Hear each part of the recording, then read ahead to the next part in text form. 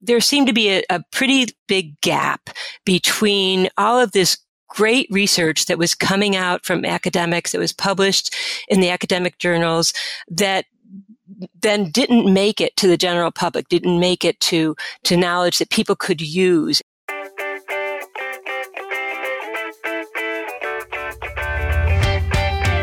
A whole new era of communication in the pet food industry is coming. Now you have the brightest minds in the global pet food industry right in your pocket. And what's best? You can listen to all of them while driving, traveling, or running errands. It's never been this good, and it's never been this simple. We want to thank the innovative companies and products whose support and trust make this podcast possible. Wilbur Ellis Nutrition. Make one call, find it all. Wilbur Ellis Nutrition, your partner for pet ingredients and services. ICC Animal Nutrition, adding value to nutrition. Trow Nutrition, the science of ingredients, nutrition, and blending. Kemin Nutrisurance is your pet food and rendering partner every step of the way. ProAmpac is changing the future of sustainable pet food packaging. Learn more at pets.proampac.com. Learn how InnovaFeed's Helucia protein and oil for pets can unlock a more sustainable and performant future for pet foods at innovafeed.com/Helucia. Welcome to the Pet Food Science Podcast Show, a weekly podcast where you'll find cutting-edge insights and all that's working in the pet food industry. Hello, everyone, and welcome to the Pet Food Science Podcast, where our mission is to share new and emerging information to the pet care industry to help us continually innovate and improve our products to support the health and well-being of dogs and cats. I'm here today with Dr. Linda Case, and I'm your host, Dr. Kate Shevler from the University of Guelph. Welcome, Linda. Thank you, Kate. It's great to be here. Yes, nice to see you again. It's been a long time since we've been able to connect, and I'm very much looking forward to today's interview. I am too. I was hoping that maybe you could start by describing to the listener a little bit more about the business that you own, which is the Science Dog. Sure. I'd happy to do that. So the Science Dog was basically an offshoot from my very first book. I'd written a number of textbooks when I was in academia and when I was working as a consultant. And I was also, of course, writing science writing for other scientists. And in the, I think 2012, I was also doing a lot of speaking at dog training conferences because I'm a dog trainer, and I kind of had a reputation of the dog trainer who does nutrition. And I was speaking at a conference about dog nutrition, and an editor of a small publishing company came up to me and said, "Hey, do you want to write a book about this stuff?" And so my first book into the popular press market was Dog Food Logic. And that was published in 2014. It was the very first book that I wrote, taking science and trying to make it palatable to dog folks and the consumer. And when I was publishing that book, my editor said, there's this thing called a blog that's becoming popular. You should write a blog to support the book. And at the time I thought, I don't know if I want to do that. I'm a science writer. I don't know. So we decided to give it a try. And my husband and I, literally on a trip to Maine, we were in the car trying to come up with catchy names for this blog. And we came up with the Science Dog. So the Science Dog blog launched in 2013 and 2014, and its whole purpose is to take current research, and I pretty much cover primarily nutrition and then also behavior and social cognition in the dog and training, because again, those are our strong interests. And the blog became pretty popular. And then right before, this was serendipitous, right before COVID hit, we had found a platform. We'd wanted to do online teaching for a long time. But as you probably know, as an academic, the avenues for that were pretty limited. There was Coursera and edX, but those were all platforms that were directed towards large corporations or more academic groupings. So they weren't set up for the small company. But around that time, more and more of these online teaching platforms were available to small companies such as my own. And so in 2019, we launched the Science Dog courses, which are a set of courses designed to train both pet professionals in many different fields. So we have a lot of trainers because, again, that's kind of was my niche for a long time. We have a lot of folks from the pet food industry, from small companies. We have a lot of undergrads, and also we have a lot of pet food retailers that come and take our courses. So we teach primarily small bite nutrition courses. We have a set of core courses that we call our masterclass program. And then we also teach. One of my favorite projects is we have a webinar series where we invite researchers, usually young researchers who are just getting started in their careers, to present their research to our students. So we have about 10 of those launched right now. They're on demand, so people can take them at any time. So the reason I said it was serendipitous was that literally it was the end of 2019 that we launched our first course, and then everything shut down in 2020. And so we had to shut down our dog training school, and we went completely online starting in 2020. And then it really grew from there. So we've been online now for almost 4 years. 84 million times a day, pets eat meals with ingredients from Trouw Nutrition. We bring together the science of ingredients, nutrition, and blending to unleash possibilities for pet food brands. Premixes are just the start. Turn to Trouw for higher inclusion ingredients too, like proteins and carbohydrates, and highly sensitive ingredients like probiotics. With our palatants and base blends, you can feel confident about what comes in our bags and goes in yours. Learn more at TroutNutritionPets.com. Fantastic. So this is a very interesting path and business. What was your background that brought you to this business, Linda? Oh, gosh. I've been around for a little while, as you know, Kate. So I actually grew up in a family that was an animal family. I know you were a horse person from way back. I had a horse and a dog growing up. And my mom, believe it or not, was a dog trainer. And so we spent many wonderful years training and showing dogs together. And I did my undergraduate at Cornell. And when I decided I wanted to go to graduate school, I'm kind of a little embarrassed to say this on this podcast. I was actually interested in going to grad school for behavior and training. But at that time, it was the mid 80s. There were no programs. You know, today we have all these amazing dog labs that study social cognition in the dog and behavior and training. But those were non-existent back then.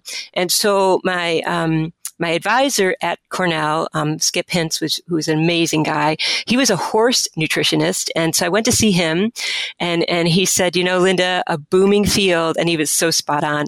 If you want to get a job and be employed, which I did, is animal nutrition. And if you're interested in dogs and cats, you should go either to UC Davis or to the University of Illinois.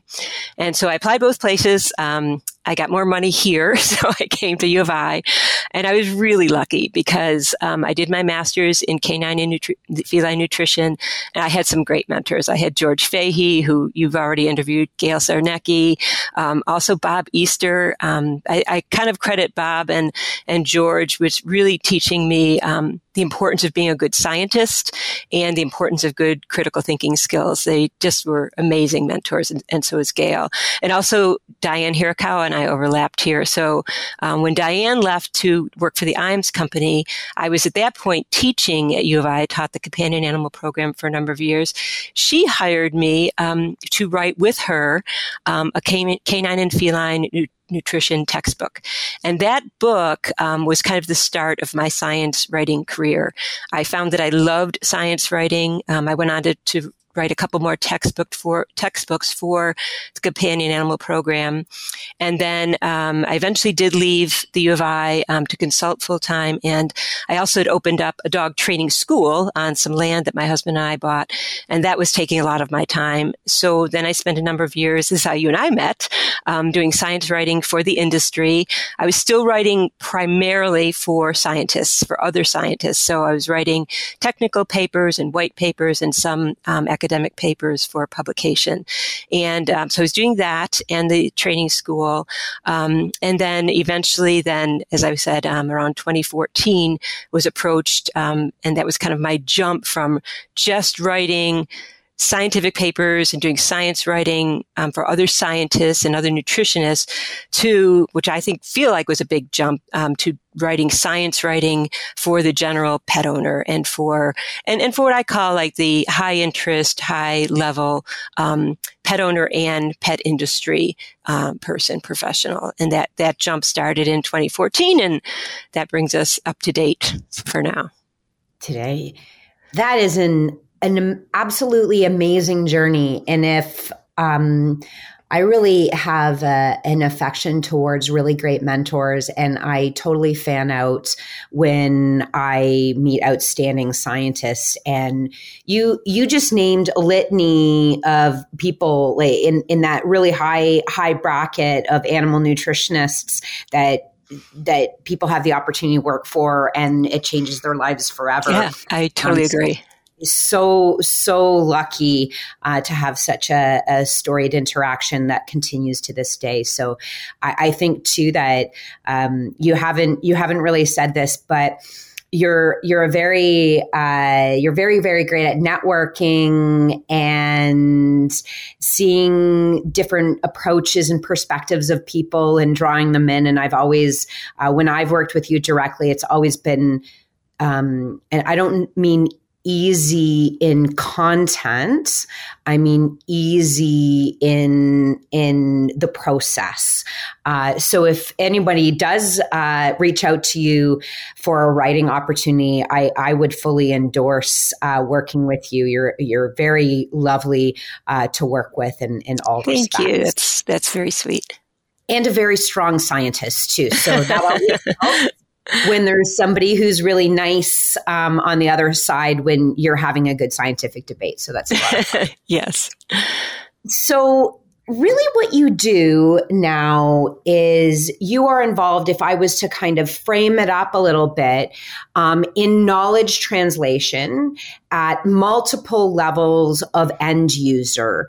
And so that might be other animal nutritionists, other people in the pet food industry. It could be the veterinarian, the veterinary technician, the paraprofessionals, whether that be the breeder, the trainer, the list goes on and on. Or last but not least, the dog owner themselves.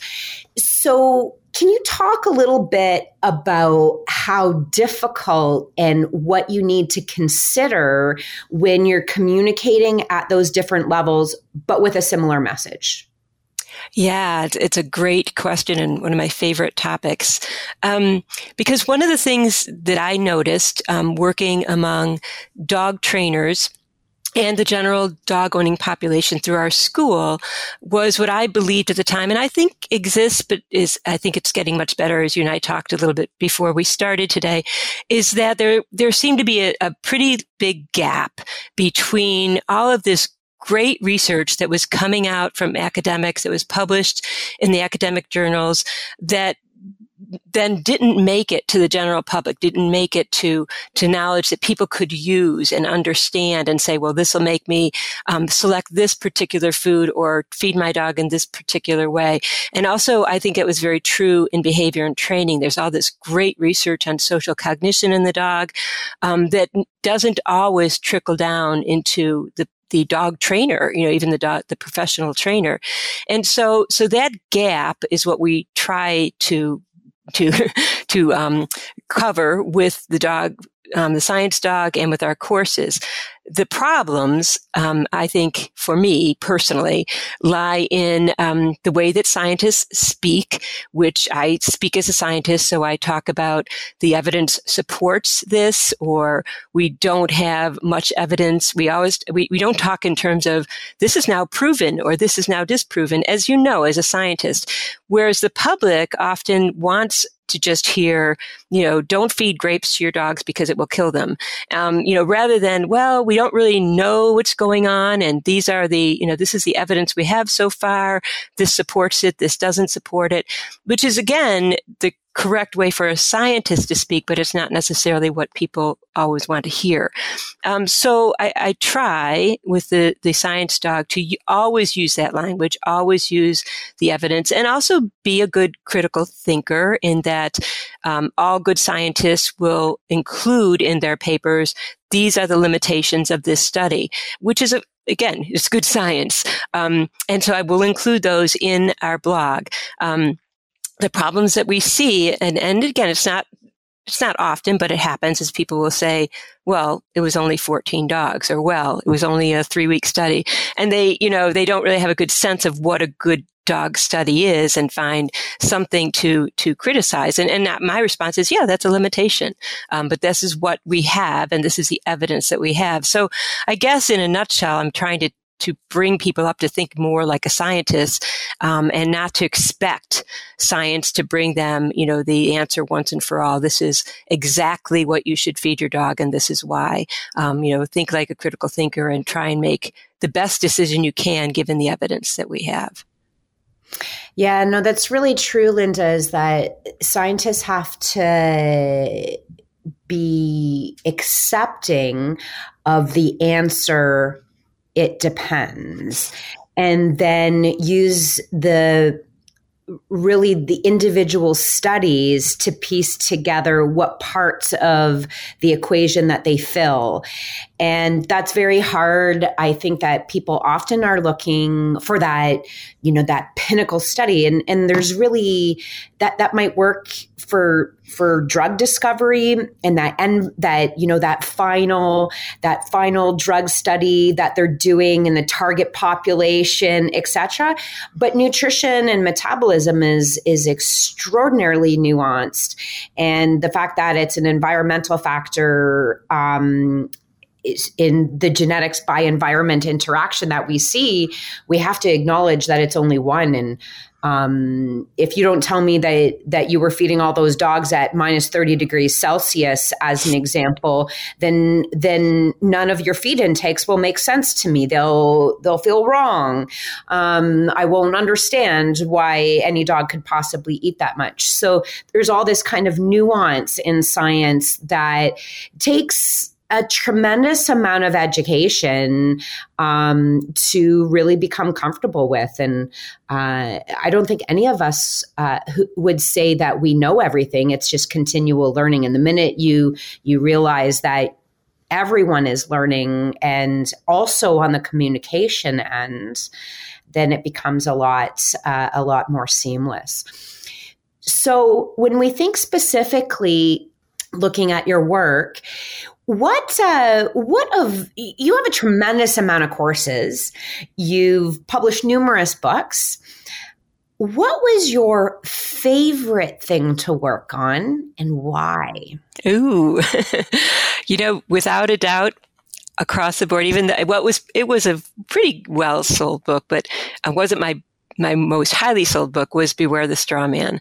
And the reason was that book followed Dog Food Logic, and it actually came, like many of my books have, it came out of a series of blogs, a series of essays in which I used a hypothetical story about a young woman and her border collie, and the fact that she wanted to find out if this isn't nutrition, but it's certainly related. She wanted to find out if a certain approach to training, priming was what she was testing, was whether or not priming works in dog training.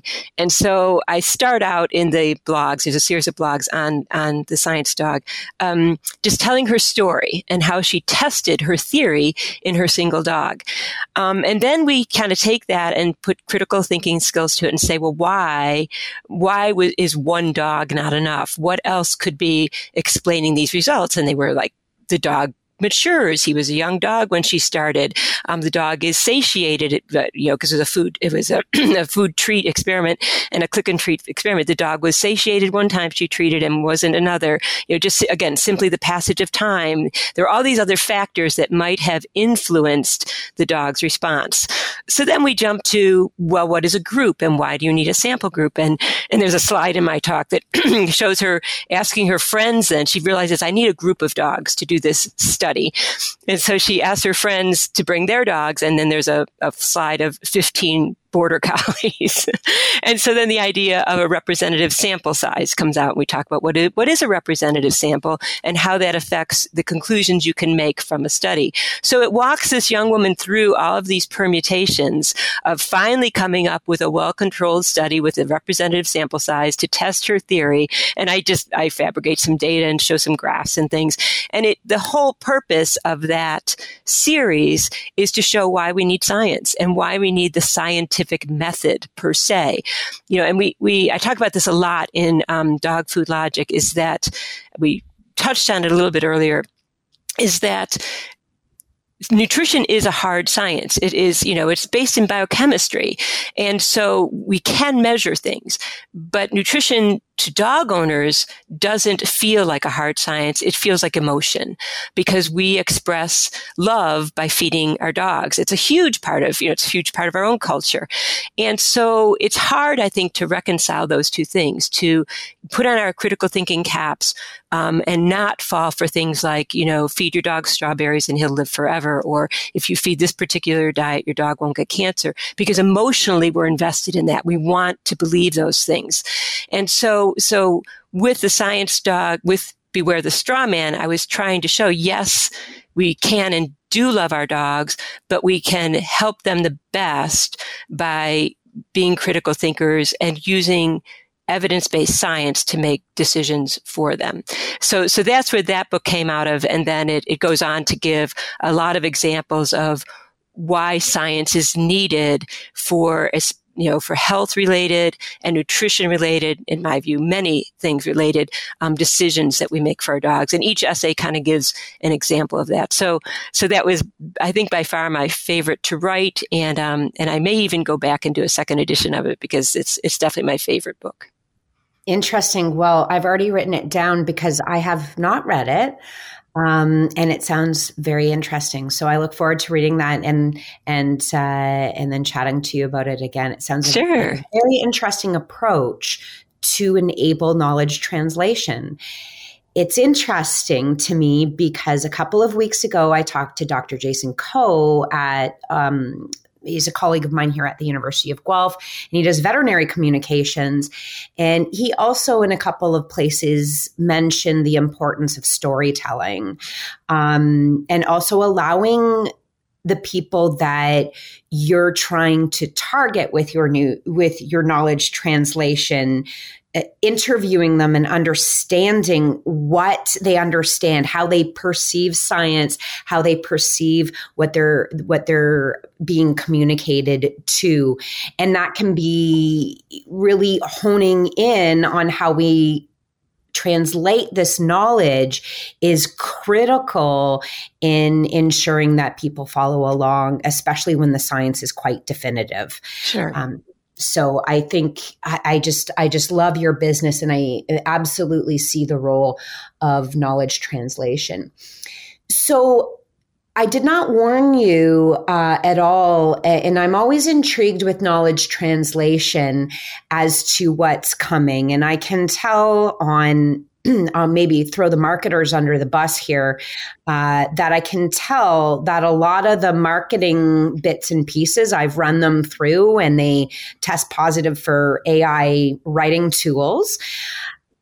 I was wondering if you wouldn't mind commenting on where you see AI writing tools coming in to our knowledge translation at any point, because this would be a game changer. Yes, I agree. Yes, and I think we should both acknowledge that, at least for me, ChatGPT is what I occasionally go to see what's happening and run anything to see if it's AI generated. And it gets science kind of wrong. It has a real hard time. It has a funny voice when it tries to do science. Yeah, it does. It can't weigh the nuances. That's what I'm picking up on. Yeah. So it can't say, oh, this design was like this with these outcomes. That's why these look like this, versus this other study where the dogs were heavier and they were of a different breed, and therefore the results look like this, as an example, kind of throwing it out there. But what do you think about tools like ChatGPT in the pet care world? Yeah, I haven't personally used it, but on my blog, it comes up all the time. Do you want to use AI in this? I personally think that it's at least at its present state, I'm sure it's going to get better. I think it's relatively easy to tell that it's not a person. I've had a number of comments on blog essays that clearly are ChatGPT or a bot of some type or a AI of some type, because it doesn't sound like a person. That's the only, and also in these cases, it's basically just reiterated and put back together what was in the blog. And it tries to be very complimentary, so you fall for it, I do have a funny story with that. I volunteer every Friday at our local soup kitchen, and one of our fellow volunteers, we've become a very close group, is a retired journalist, and he was a journalist in economics and also in economics and unions. And so he's still very active in his field, and he still writes for their national journal. He's the editor. So he went to their annual conference, this is probably 6 months ago, and he wrote himself for their journal a review of the conference. And then he had one of the chat GPTs, and I think he has the higher level because there's different levels you can get. He had that, he put the right, whatever you do with the words you put in, and he had it write the same article. And then he gave me both articles and said, can you tell which one is me? And I instantly could tell, because he's kind of a sardonic, funny guy, and I could tell his voice in the actual one that was his.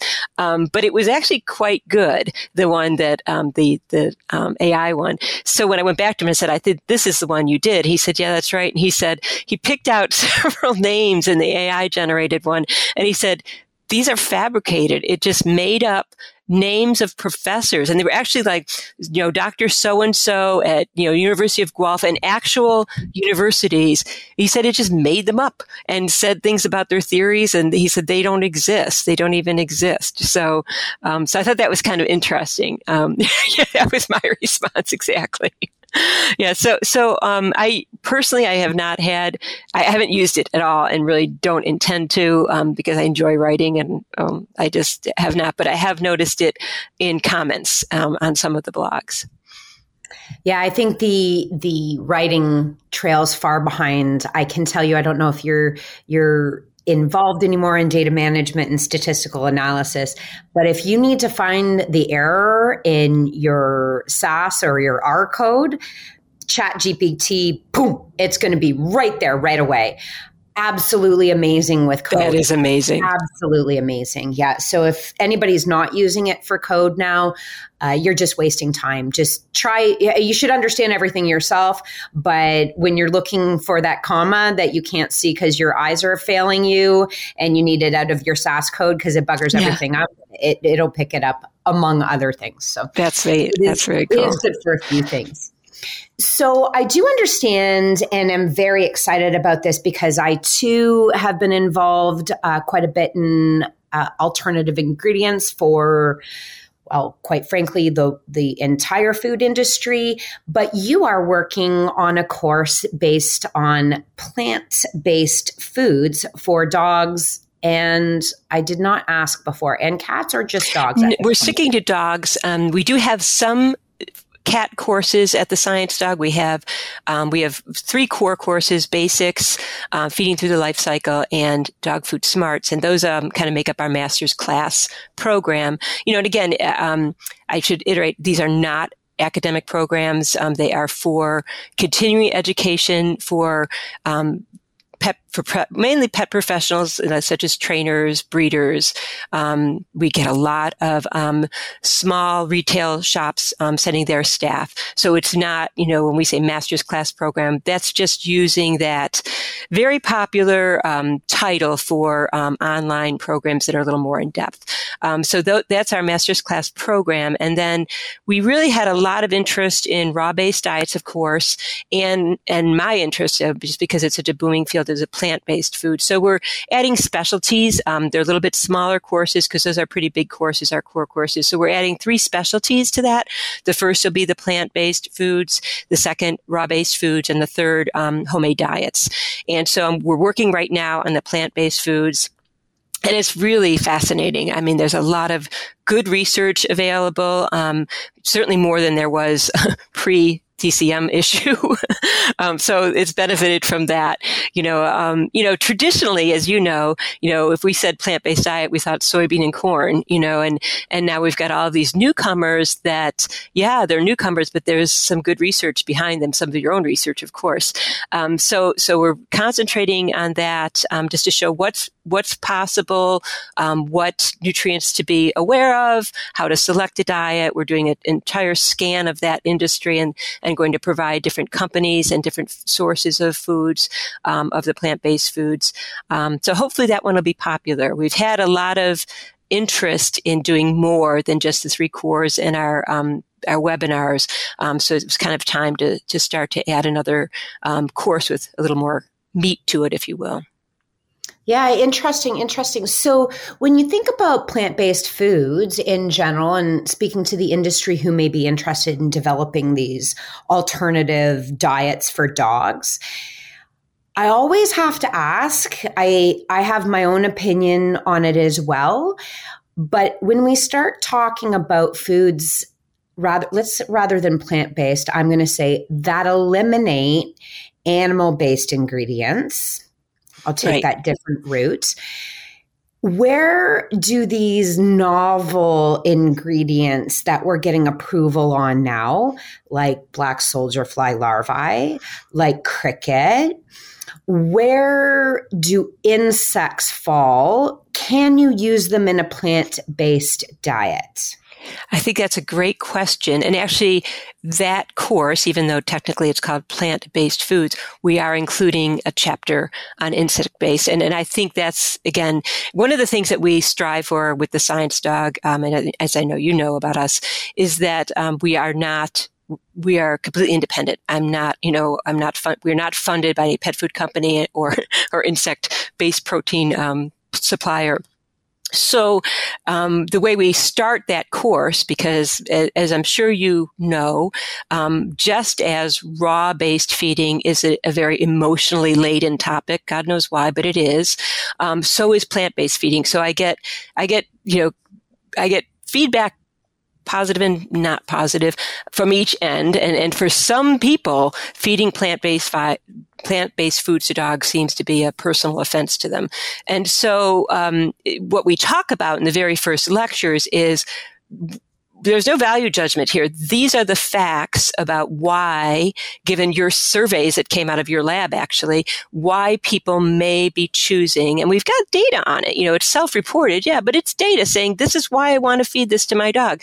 And these are the percentages. This is why people are saying I want to at least feed some plant-based food to my dogs. It might not even be totally vegan. It might just be I want to increase how much plant-based food he consumes. So in that respect, so from that standpoint, we are including a chapter on insect-based foods or insect-based proteins for those who do draw the line. Because some would say, no, it's an animal, it's an insect. No, it's a no-go. It's got to be all plant-sourced. But some will say, I can go with larva. That's okay. So we're including it there just to cover that one, and also as an alternative protein source that is sustainable. A big issue is, again, as you know, is that a fair number, especially our younger dog owners, are saying, I want to select a protein source or a food that is more sustainable. And so, most of the evidence, not all the evidence, suggests that insect-based proteins are more sustainable environmentally. So that's another reason that we're including it in that course. Yeah, I couldn't agree more that I think that sometimes people forget that globally, we all have different approaches to food. And that's not just what we eat, it's also how we eat. It's our relationship with food. It is very, very complex, and it's part of what we need to respect. It's part of culture. It's part of religion. whether you agree with those things, those are all personal choices that we make. And when we're serving an entire sector, we have an obligation to explore all of those avenues and try to flesh them out for the industry to understand. And this is frankly one place that I wish that the industry wouldn't be trying to make points of differentiation on. It really is confusing to the consumer when the number one question from a pet owner is, what is the best food on the market? Oh my gosh, I know. Yep. Yeah. And then I try to teach my students, I'm sure I've said this in a podcast before, and I'd like to know how you address this, but I ask the students, I do my background in my first class of pet nutrition. And then I say, all right, let's have a fun discussion. You all have opinions. You've been involved in parts of the industry, but most certainly you are all dog owners or cat owners. What do you think I feed? And usually they go, so I give them 7 minutes the first time, and then they come back. And this was actually the first year, so my reputation must be preceding me. A group of students, as soon as I asked the question, they said, sorry, Dr. Schleber, we can't answer that question. You haven't given enough sufficient information. I was like, yes, you asked me more questions, right? So that's really important. And then I start talking to them about the questions they need to ask others, especially if they're going to be the one that's giving advice. Yes, whether exactly. Yeah. You can go from the veterinarian to the breeder on this, right? If you don't understand where someone's perspective is coming from and you give them a suggestion that doesn't resonate with their own moral stance, you've already lost the discussion. Yep. So I think it's a really important thing to think about. So let's get down into this plant-based a little bit more, and a couple of things maybe that you have learned. You know a tremendous amount about nutrition. So things like processing can both improve and also damage an ingredient. We will go beyond that kind of work. But what were the 5 most interesting things that you learned while you were putting this course together about either people who want to feed plant-based foods to their dogs or plant-based foods? Sure. Well, first, the course is about a third ready, so I do not pronounce to be an expert at all yet, but I'm learning. I'm on the learning curve. And first and foremost, because I just finished this chapter, was on all the survey work, much of which came out of your lab, is that across the board, almost 100% of people who choose, especially a vegan diet for their dog, are vegetarian or vegan themselves. Not surprising, that they choose that. And a small number, it's actually very odd for someone who's not vegan themselves to then select that for their dog. So, but I think one of the estimates, it was somewhere, if we're to just give it a wide range, I think it was between 5 and 10%. 10% was the highest of owners in these surveys that were at least interested in a plant-based food. And one of the reasons we're going with plant-based food is the same reason that term has become popular in the human realm. And again, as you know, whatever happens in human nutrition trickles down after a few years into dog nutrition. And it's because it's less restrictive in many ways. It says just increase the number of plants or plant-based foods that you want to feed yourself or your dog. And for those who are doing it because of sustainability, that's a really nice option for them. They're not saying I'm going to feed my dog a vegan food. I may just add a plant-based food into the mix of foods that I give him. So that's why we went with that, is that we want to give that basically that broad umbrella versus a narrow. So that was the first thing that we learned, was that it's mainly vegetarians or vegans themselves, not surprising. But the 10% value, if you actually look at, 75 million owned dogs in the United States, well, 10% of that is a lot of dogs. It's 7 million dogs. So it's still a lot of pet owners who are at least considering it and thinking about it. And most of those surveys did not ask about insect-based protein, but there is one, I wrote about this in the blog a while back, one study that looked at interest. And of course, again, we all know this, the ick factor is high on why people would reject an insect-based protein diet. But so that, again, I don't have anything to speak to that in the course yet, but it would be interesting to see where those numbers lie as well. And the other thing that I think, again, because I'm trying to translate to pet owners and various types of pet professionals, some who may or may not have a nutrition background, is the idea of processing, because we're in an age of decreasing how much processing is done. But with a plant-based diet, because of the anti-nutritional factors, because of carbohydrates, you have to cook a plant-based diet. It has to be processed. I would even venture that it'd be hard to make a homemade diet. We can, but I think they have to be cooked, and we have to make sure that the anti-nutritional factors in the various pulses and legumes that are used are denatured. So that's another point that we make very strongly, because we've got such a strong raw food-based group of pet owners that they may just think, well, I can do the same thing with a plant-based diet. Well, you most certainly cannot. And the other thing I think that I would add is that this isn't a bad thing, but it's just a fact, is that when you feed a plant source protein and a plant-based diet, it is almost across the board going to have lower digestibility values than a high meat-based diet that's a high quality. And that's because of the carbs and the resistant starches and the fibers that come along with it, which again can be a good thing. As many that know more than I do about the microbiome know that's a good thing. So, but it's something I think that's important to bring up, because there's this belief, in the dog owning population, and definitely among trainers, that the better a food is, the less your dog poops.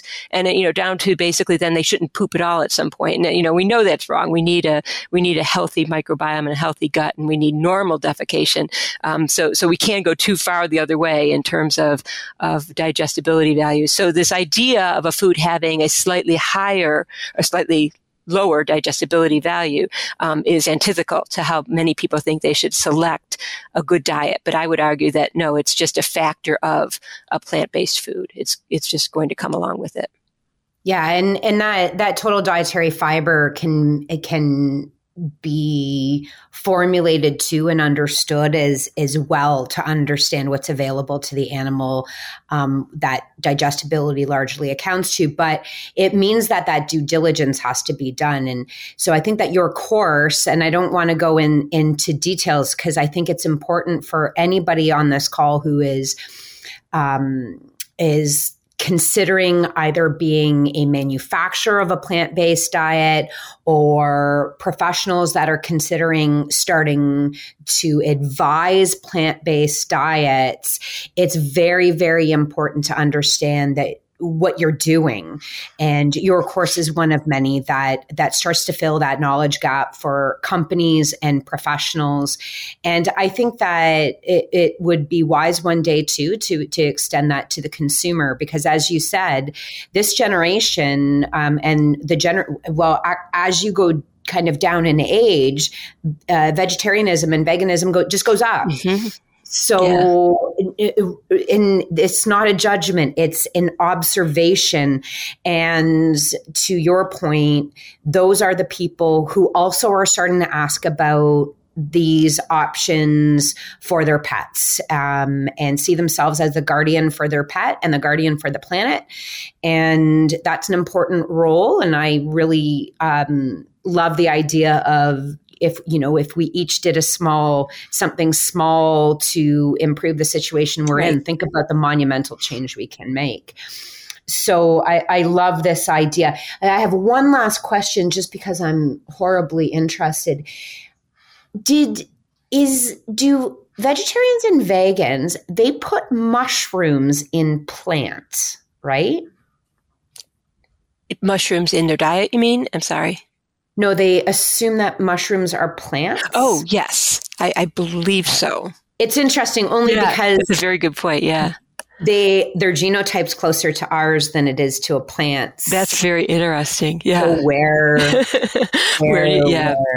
That's why I'll be yeah, and that's why I'll be interested to hear, because again, the surveys that I've seen on insect-based protein has been more about the yuck factor than than they had that they're an animal or an insect, that they're a living being, versus a not, a plant. So I'd be interested to see as they become more popular, where that research goes in terms of what the perception of owners is. Yeah. And I'll be interested to see as we kind of move along. And I think it's going to, when food prices start to increase, that will increase their feed prices as well, whether you call it pet food or pet feed or animal feed. I wonder if when things get more expensive, an insect meal becomes more affordable, whether that will be the tipping point. Sure. For people to get over their ick factor. It's going to be, the future is always interesting and unknown. Yes, I agree.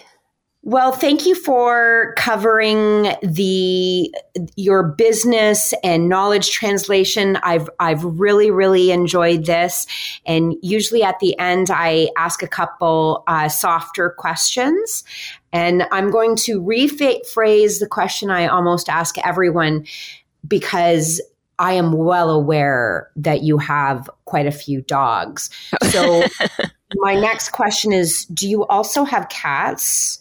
We do. We have a wonderful cat. We have Pete the cat, and he is a formerly feral cat, who we really thought we were going to trap because we live out in the country, so we get feral cats. He showed up, 12 years ago, and we trap neuter released him. We thought, we're never going to have him in the house. He's totally wild. And then we put a little igloo up for him outside. It was wintertime after we had neutered him, and we were really worried about him. So we put a heated igloo home for him, and he stayed in there for a while. And then he slowly came into our mudroom, and long story short, he is the best. We've always had cats, and he's the best cat we've ever had. He's our third dog. He's just a wonderful boy. So yes, so we have Pete, and he gets along with our dogs, always has. So he's kind of a cat dog. Yes. Well, if we let him, when we walk the dogs on the road, he does still, I hate to say this, but he does go out occasionally. We don't like him to, but again, he was feral, so he scoots out and he just stays right around the house. But if we walk the dogs, he comes along for walks, which again, we worry about because we don't want him on the road, but he's very much considers himself part of the family. Oh, that's amazing, Linda. He sounds like a funny. I knew another Pete the cat as well. I think there's some Pete the cat books out there. There are. I'm embarrassed to say we didn't know about the books when we named them. We just thought it was a good name. I knew another cat. He was a white cat. He was deaf as well. So he was a deaf Pete the cat, and he was a character. Very funny. He totally benefited from not being able to hear anything because they had this obnoxious smaller dog in the house. So, and Pete didn't care at all. Yeah. Okay. So one last question for you, because I have in the past connected some students with you that are really good writers. And if an undergraduate or graduate students are thinking about getting into scientific writing and knowledge translation, what is your advice for them? Oh, goodness. Personally, and this is actually definitely a personal opinion, is to start in academia, because I really don't think you can become a good science writer. And I think I was just in the right place at the right time when I met Diane, and she and Dan needed someone to, translate a lot of the research that the IMS company was doing at the time. They didn't have writers. Because I think if you start in the more marketing, public realm, it's harder to go deep than it is to go the opposite way. I mean, for me anyway, I had then the background of having the rigor of having taken data and taken, the original research and say, writing an academic paper. So, for your students, I think they're well suited for that because they're going to come out of your program having published some papers. And then, there are several avenues I'm not sure there are avenues you can make a living at because there are so many, journalism is a tough field these days, and in science journalism is no different. But there are a number of publications and magazines that really do want good dog, cat, of all realms, health, nutrition, behavior training, writers, and that you can at least do that freelance. My personal feeling is I'm not a marketing writer. I don't write fluff, and I'm not interested in writing fluff.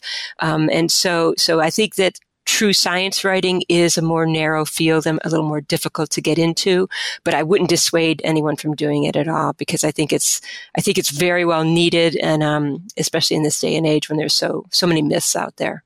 Yeah, I couldn't agree more. And thank you for all of your efforts in educating the sector and working with every part of the sector. It cannot be easy. And for that, thank you very much for that part too, Linda. Oh, well, thank you, Kate. It's been a delight, as always, chatting with you. Yeah, and thanks for everything today. And if anyone wants to reach out to Linda, you can go and visit The Science Dog. It quite literally is thesciencedog.com. And with that, I'd like to thank everyone for listening, and thank you, Linda. Thank you, Kate. Looking to elevate your brand and captivate audiences through the power of podcasting? Look no further. Introducing the Custom Podcast brought to you by Wisenetics, where we take care of the behind the scenes so that you can focus on what truly matters. Podcasting has become an invaluable tool for brand awareness, but let's face it, putting it into practice can be a daunting task. It's incredibly time-consuming and requires technical know-how. But don't worry, we've got you covered. With our experienced team at the helm, we'll handle the operational aspects so you can channel your energy into what your company does best. Are you ready to unleash the podcasting potential of your company? Schedule a call with one of our specialists today at the link in the bottom of this episode. You'll also receive a free podcast strategy consult tailored to the unique needs and goals of your business.